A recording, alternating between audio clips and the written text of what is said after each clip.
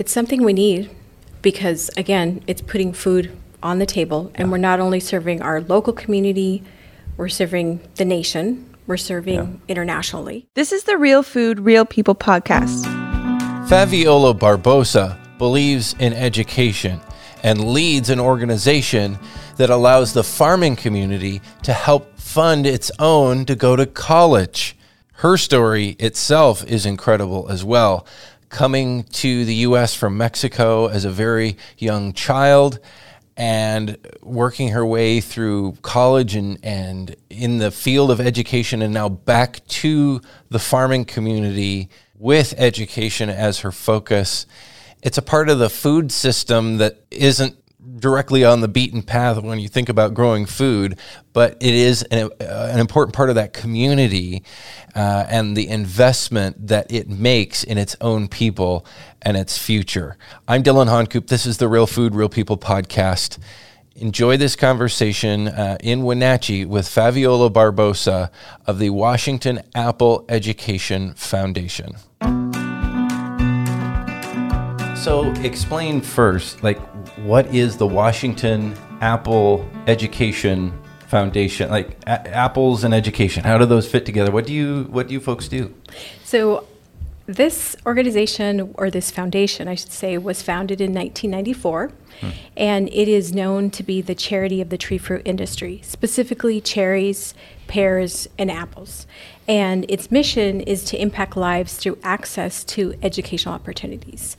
And so now it has evolved into providing scholarships to over 300 students throughout the year. And it's now become, we award over $1 million a year in scholarships. So why? Like, what kind of students it's really the tree fruit community, the farmers and the businesses surrounding it, supporting students.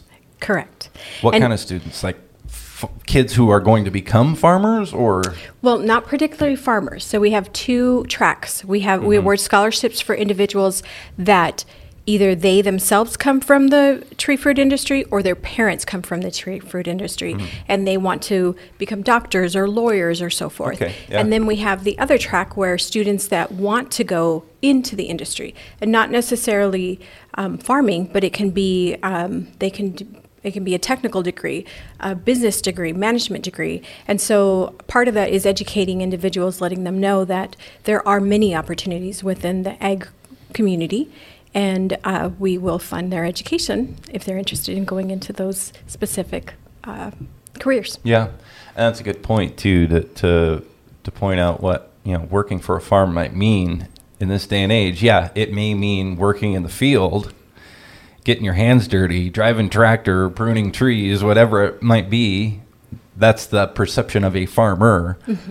But like you said, those other roles are needed too. Yes. The scientist in the lab who's checking everything and making sure it's on point. The person in the office running the business operations to make sure that, one, that you don't go bankrupt, and two, that all the rules are being followed, and all that stuff. So it takes all those.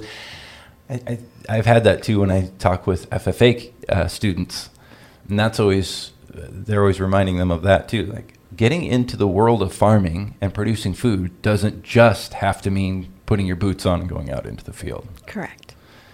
How then would you explain this fitting together? Like, how are you supporting the food system? The food system, in a way, is supporting students through your program. How would you say, in turn, you support the food that we produce here and everybody eats? Because again, we represent apples, pears, and cherries, and that's a huge industry. Yeah. Not only we're Wenatchee, we're known for being the apple capital of the world. Right. And a lot of our fruit is exported to other countries as well. But being that we have a variety of apples, pears, and cherries, there's many options now to be a part of that food community. So it just kind of grows, rising tide, like, lifts all boats, right? As that is supported, it brings more students and benefits families, and what goes around comes around, right? Correct. Yes. Like, share some stories or something. Like, give some specific examples. I would love to hear, what kinds of students, what they're doing, and how you guys are able to help them? So I've been with the agency only 6 months, and I've met, we just had our luncheons. We had one in Wenatchee and we had one in Yakima, and I was able to meet over 100 students at each one of the luncheons, and each one of them has a story. How, whether they come from the industry, watching their parents work hard, knowing that it's labor-intense employment, how they want to be able to make a difference in the world as well.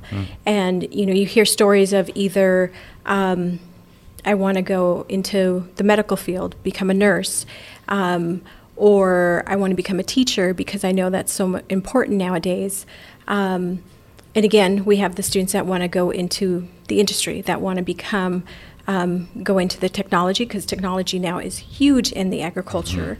And so it's beautiful to hear all their stories, and also how the impact that our scholarships will provide for these students, because what's really cool about our program is that we don't provide a scholarship just once a year.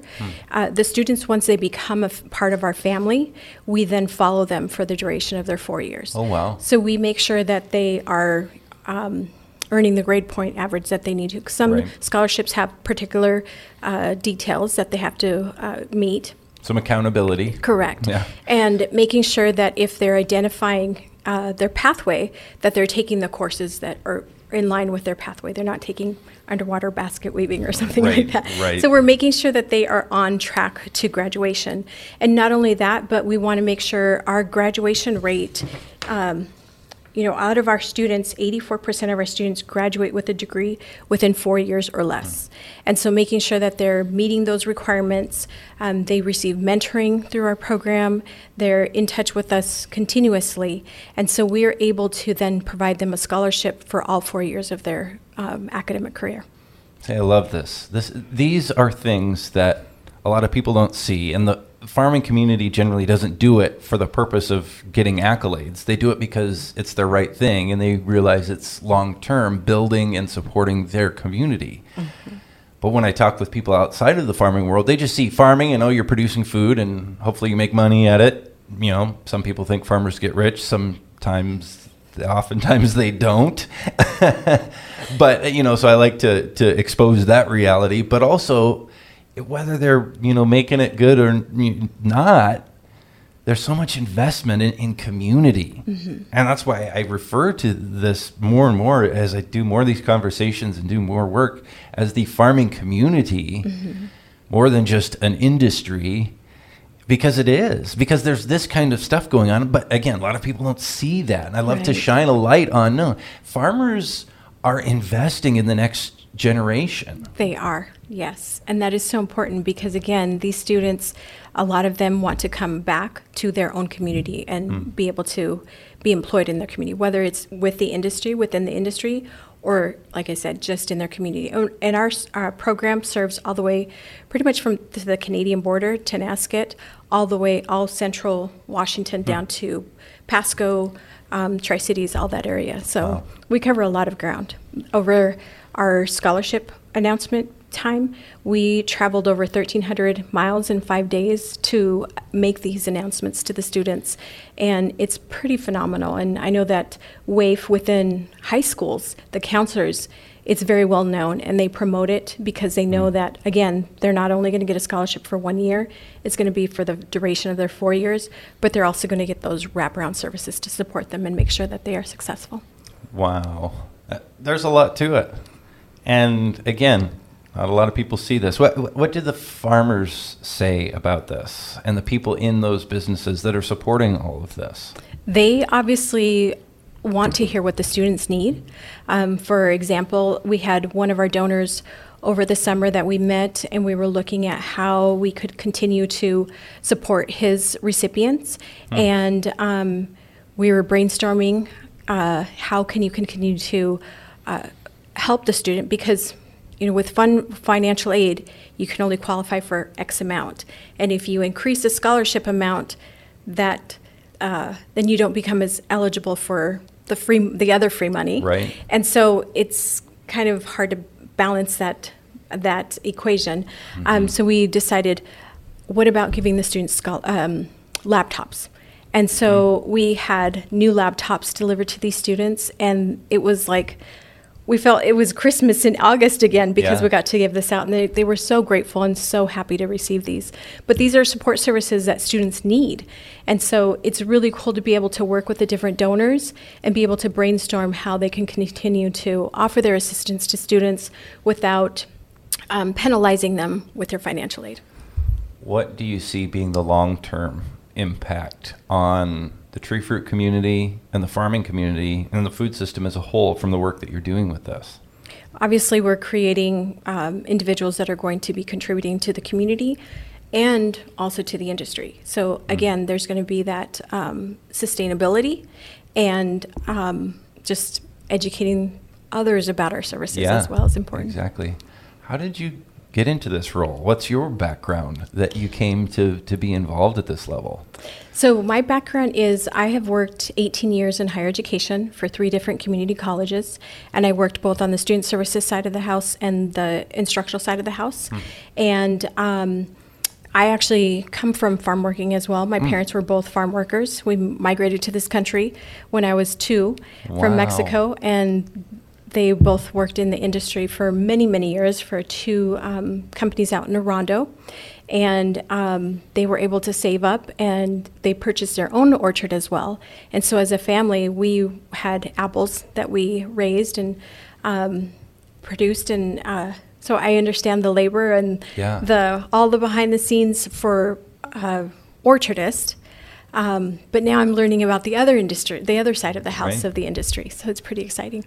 That's crazy. So this community is your community. You Yes. aren't just an executive that was brought in from somewhere else. Not to knock on people who do that, because that's great too. But this is your whole life has been here with this community. Yes. I graduated from the local high school, worked for the community college here locally, and then spread my wings and went to other community colleges. Yeah. But for me, it's always been, promoting higher education. Because I know that it makes a difference for a person. Yeah, what was that like growing up as a farm worker? I mean, that's hard work. It can be a tough life. It right? is. I only worked doing, sorting cherries, thinning, and picking cherries, but I never did any of the really intense work. When my parents ran their orchard, I was the person that drove the tractor and moved the individuals from one row to another. Yeah. But that was, it was fun, and I have a high respect for individuals that have their own companies and their own orchards, because it is pretty intense. Yeah. Yeah. So your parents emigrated here when you were 2 years old, and then eventually started their own orchard. Correct. How were they able to do that? I mean, that's got to really, starting an orchard from scratch, it's got to be really tough.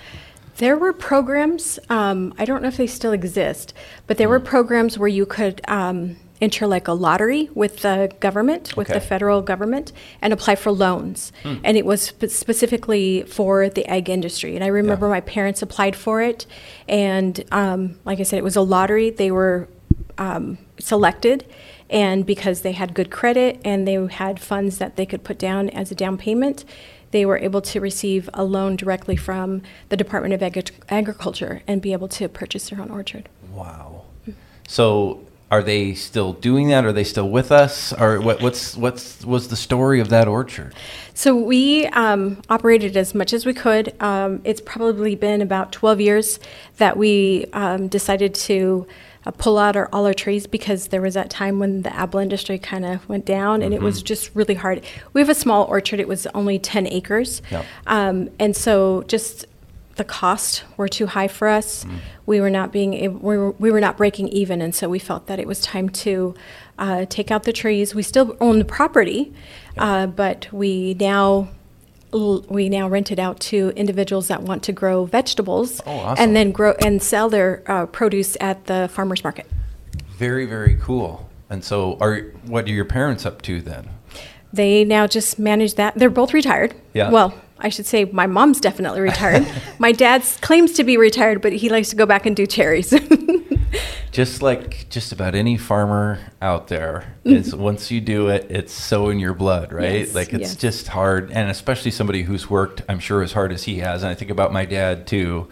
My dad just had to kind of shut down his farm within the past year. He was a red raspberry grower. So living that same thing, and now he's not exactly sure what to do with himself yet, because he can't sit still, and he wants to be out there doing stuff, but he doesn't have his own thing to do. You probably don't remember coming to the U.S. You were probably too young, or do you have any memories back that far? I just remember being around my cousins, and Yeah. they spoke English, and I didn't understand what they were saying, but it's just vague memories. So you thankfully were young when you got to start learning English. As the younger you are, Yes. That's why I still regret that I didn't work harder at Spanish when I was younger, because my Spanish is still terrible, and my older brain now doesn't learn it as quickly. But yeah, that's a wild story that's been lived by so many people. But I think a lot of people, because it's like, oh yeah, I came to the U.S. from Mexico, worked on a farm. People feel like, oh yeah, it's just the same thing. Each one of those stories is unique and intense. And oftentimes families like yours work hard. They aren't into, whining about all the details. But when you sit down with folks, I'm sure like your parents, and really hear about, no, we had to do this. And we didn't have any, how hard they had to work and how little they had to grow from nothing. Yeah. It always amazes me Yeah. when I hear those details and just what families go through. Yeah. Why do you know why they left Mexico? Well, apparently we came up here just for the season as a vacation. And my mom was actually pregnant with my brother. Oh, wow. And because she was picking pears, she actually went into labor prior to his due date. And with my brother being born here, my parents felt that we needed to stay so we could take care of that debt. Yeah, for and sure. because of my brother, we stayed here, but otherwise we would have gone back. Wow. That's an incredible story. Back to the conversation with Fabiola in just a moment. But speaking of education, that's one of the things that the Dairy Farmers of Washington are all about as well. And they sponsor this podcast. Dairy Farmers of Washington, their website is wadairy.org. They're all about helping educate young people as well as adults, any of us, about what's really going on with milk and all the wonderful dairy products produced here in Washington State. So again, you can visit that website, wadairy.org, to find out more about what Washington dairy farmers are up to, the nutritional benefits, the incredible recipes, and the sustainability that goes into producing milk and dairy here in Washington. Also, Manna Insurance Group, a locally based insurance provider here in Washington State. It started in the community where I live, started by a guy that was in my class in high school. Known him since he was quite young. Great guy, great team that he's assembled, many other people on that team that I know as well. And now they're operating in Washington. They have offices in California and Arizona. They're doing a great job to get people connected with products that can help them protect their financial future, and do that all within the realm of having a plan to be prepared. Hopefully the worst never happens, but when it does, you want to have a plan. So Manna Insurance Group, they'll help you do that. They'll walk you through the process, and they'll get you great deals. MannaInsuranceGroup.com. Now back to our conversation in Wenatchee with the Executive Director of the Washington Apple Education Foundation, Fabiola Barbosa. What's it like now to come back? Because you were in education and not necessarily connected directly to farming at all for some time, right? Mm-hmm. What's it like? Those are your two worlds now, professionally, education, your family, and your heritage is in agriculture. Yeah. What's that like to bring those two together? It's pretty exciting. I will say that when I talked to my dad and told him about this job, he actually got really emotional, and he was really, really excited for me. My dad's always been my cheerleader. And when I graduated from WSU and came back into the community and worked for Wenatchee Valley College, one of my roles was working with recruitment and working with academic advising. And so my dad literally walked around with my stack of business cards, and he worked for one of the local companies here, and he would walk around and ask people, do you have someone that wants to go to college? Here, you should call my daughter. Yeah. And so he was always promoting college with everyone. And he would come and help me talk to parents, because, being a Latina, the first daughter, if you're going away for college, parents are like, not going to happen. Yeah. And my dad would come and talk to them, because when I was at WSU, my parents lived college through me. They went to every single home football game. Yeah. They would go to, Dad's weekend, Mom weekend, all of the events up there, because they were so excited to be a part of that and experience that. And so with that, when they would speak to other parents, they would talk about that experience that they had at WSU and how important it was for them to be a part of that experience, as opposed to thinking they're moving away, Right. They're going to have a different life, I'm never going to see them. It was up to them to be a part of that experience. Because back to being oldest daughter, a Latina, culturally, that's like there's an expectation. You need to stay connected Correct. and be helping the family kind of thing. Yes. And so for people to see, hey, you can kind of sort of do both, and that you're not totally disconnected and gone, that's cool. Yeah. Yeah. It also breaks some stereotypes about opportunities and people in that farm worker community, the immigrant community, Latino community, about opportunities for education, and some of these stories of particularly second generation immigrants in the farming world. And we've had other folks right here on the podcast who have, like you, and it's this actually same story for me. I was the first generation of my family to go to college. When you grow up in that rural farm life, that just wasn't the norm. And then to have that opportunity, and then to come back to your family, to come back to that community, it's a pretty incredible experience. That's what I've done with, I went into communications, I was in radio and all that, and then came back now to bring the two together like you. Yeah. I share that same feeling. And also my parents were pretty pumped too, Yeah. when I told them that I was going to do that. Cool. Yeah. Talk about that farming community and the farm worker community. How do you tap into that? I'm sure with your family connections, it's easier for you than some to do what your dad was doing, recruit and let people know, hey, there are opportunities here, and you don't just have to be stuck doing this. I mean, if you love this, do this, but if you love something else, here's how you can work your way there. What's the trick to that?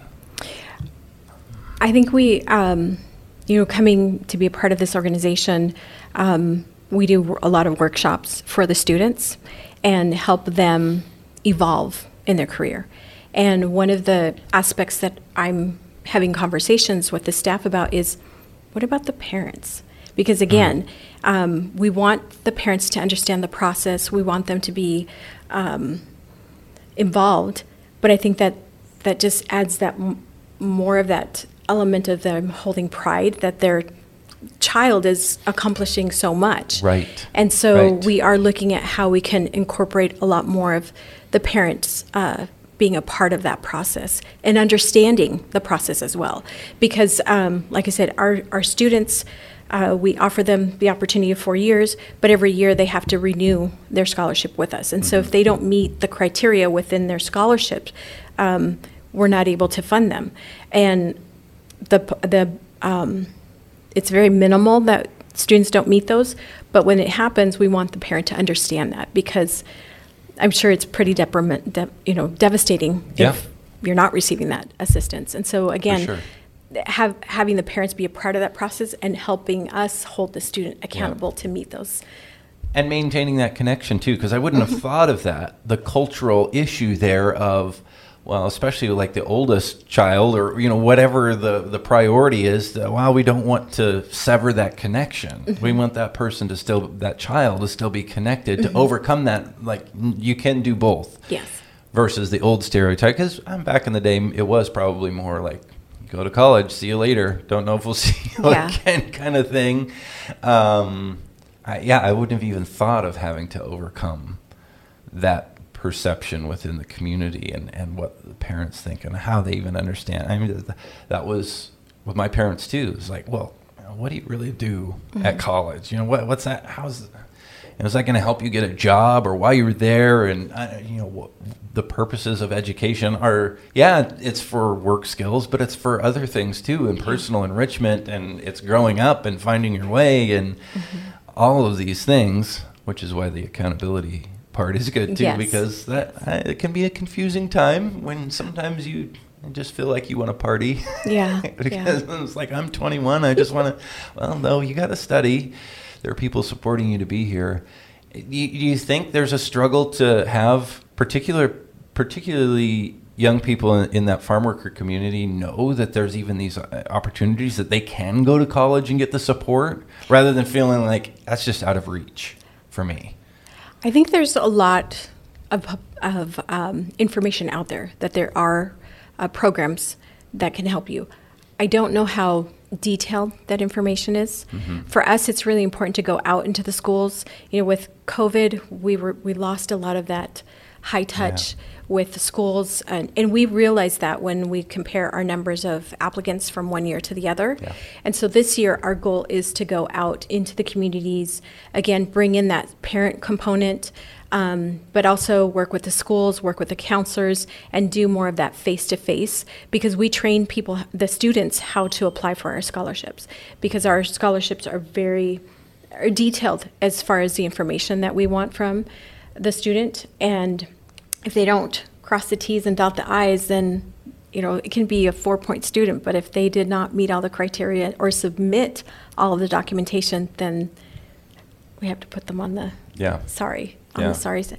And we noticed that we had some boo-boos because of COVID. Yeah. We just weren't out there. For sure. And so making those face-to-face contacts is really important. I think another successful component of our program is, again, when I talk about the mentoring program, that we have so many volunteers from all walks of life. And I sat in on some of the phone conversations that were happening when some of the people were checking in with students. And one, it was delivered in their language, in Spanish, because we do have a lot of students that are Latinos from our communities. But two, it was culturally appropriate. It was really comforting to have that check-in and hear the struggles that the student was facing because of COVID, because they weren't seeing their family. But I feel that the person that was mentoring addressed it so well. And when she got off the phone, I was like, wow, that was like truly from the heart. And I truly feel that that student heard what she had to hear and was grateful for having that message delivered to her.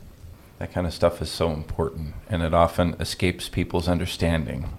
Just with every person's own cultural experience, they may not recognize some of those different values that someone, a different perspective someone may be coming from.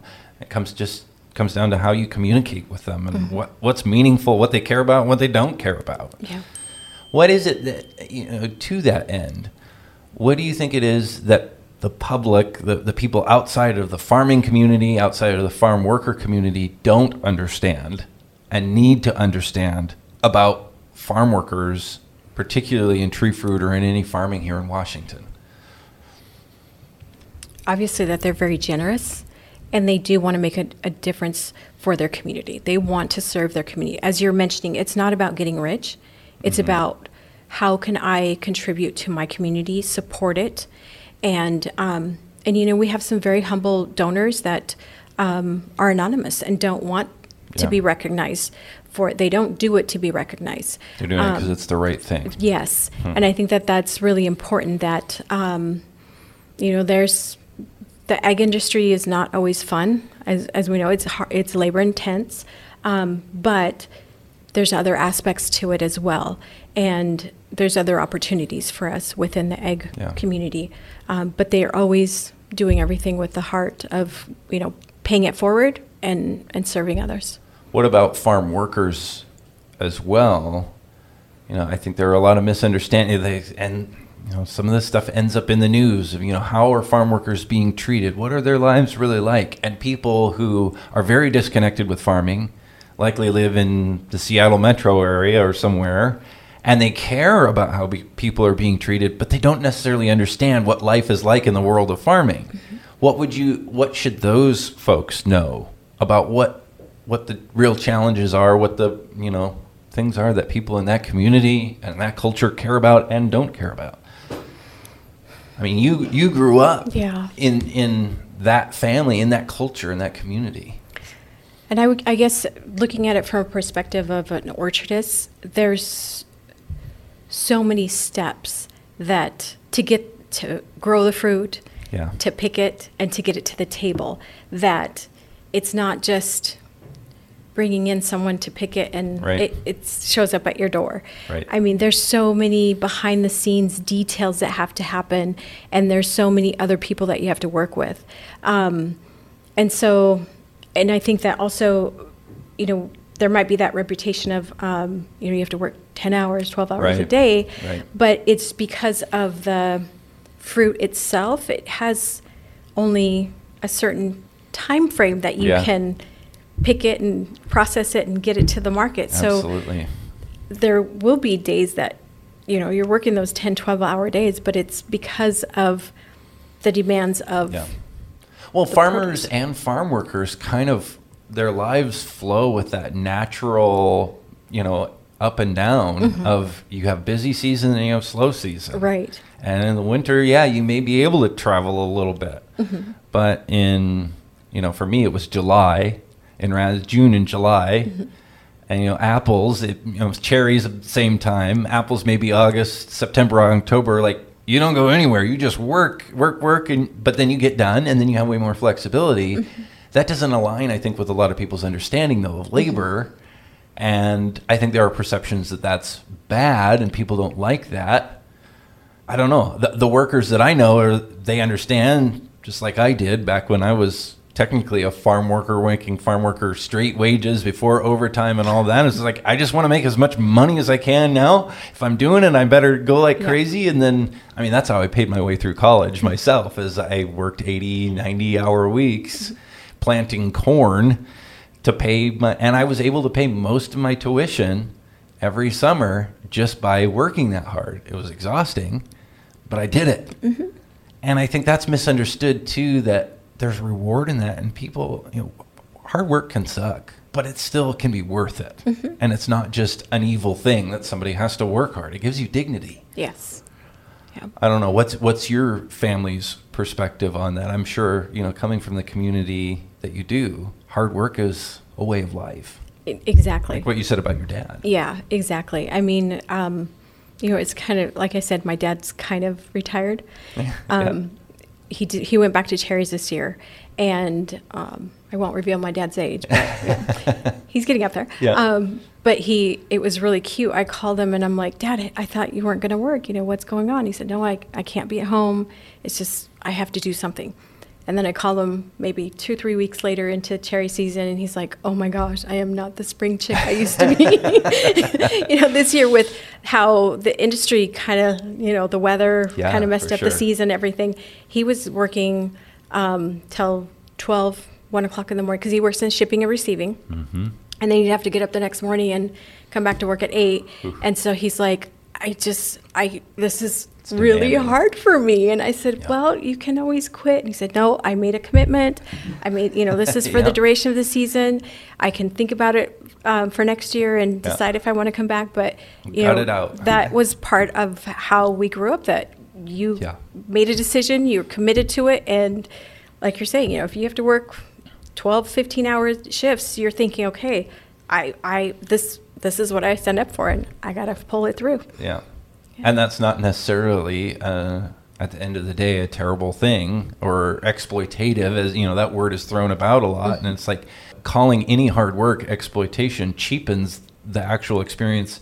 Thankfully, from my experience, very few times when that actually does happen, it cheapens that by calling any hard work. It's like, no, this is what, in the farming community, this is what we all do. Farm worker, farmer, everybody is just doing it. Yeah. I don't know if that was your experience or what you see now, yeah, what everybody's got to be crazy busy right now. Are you even able to get a hold of any donors or anything right now? I mean, we're in the early days of apple harvest, right? Right, but there's that little break right before school starts, and so I think this is the week everybody took vacation, because Yep. I am sending emails out and they're like, I'm out till Monday. So, And then we start picking, so you won't get a hold of me then either. yeah. So what do you think, stepping back, this whole world of tree fruit and farming here in Washington, what do people need to know about it? Especially with your perspective, having left that world into education and then come back. You have a unique insights into this world of agriculture. It's something we need because, again, it's putting food on the table, and we're not only serving our local community, we're serving the nation, we're serving internationally. Yeah. So it's always going to be an industry that exists. And, you look at the market, how they are trying to expand the variety of choices that we have. Right. So I see it as ever growing. It will always exist. And I think that we'll always have students that will either come from the industry or want to go into the industry. Yeah. Mm-hmm. That's awesome. That's encouraging for the future of our food system. And my bias, just to be fully transparent, is to keep as much of that food production here in Washington as possible. Because the alternative is, if it's not feasible for whatever reason here, it goes elsewhere. Yeah. And I think that's a loss for everybody if that happens, compared to keeping our food production here and local. I think there's enough for everyone. I hope so. Well, thank you for sharing your story here with us, and thank you for the work that you're doing to kind of expand and support that community. That's important, and again, I don't think a lot of people know about it, so I'm glad to be able to find out more and be able to share that with other people. Well, thank you for the opportunity. And, if anyone would like any more information, especially about some of our scholarships, because we do have scholarships that are in memory of an individual from the industry, they can definitely go to WAEF, WAEF.org, and look at our information. And also, if they're interested in making a donation, we also can take donations through our website. Awesome. Thank you so much. Yeah, thank you. This is the Real Food, Real People podcast. These are the stories of the people who grow your food.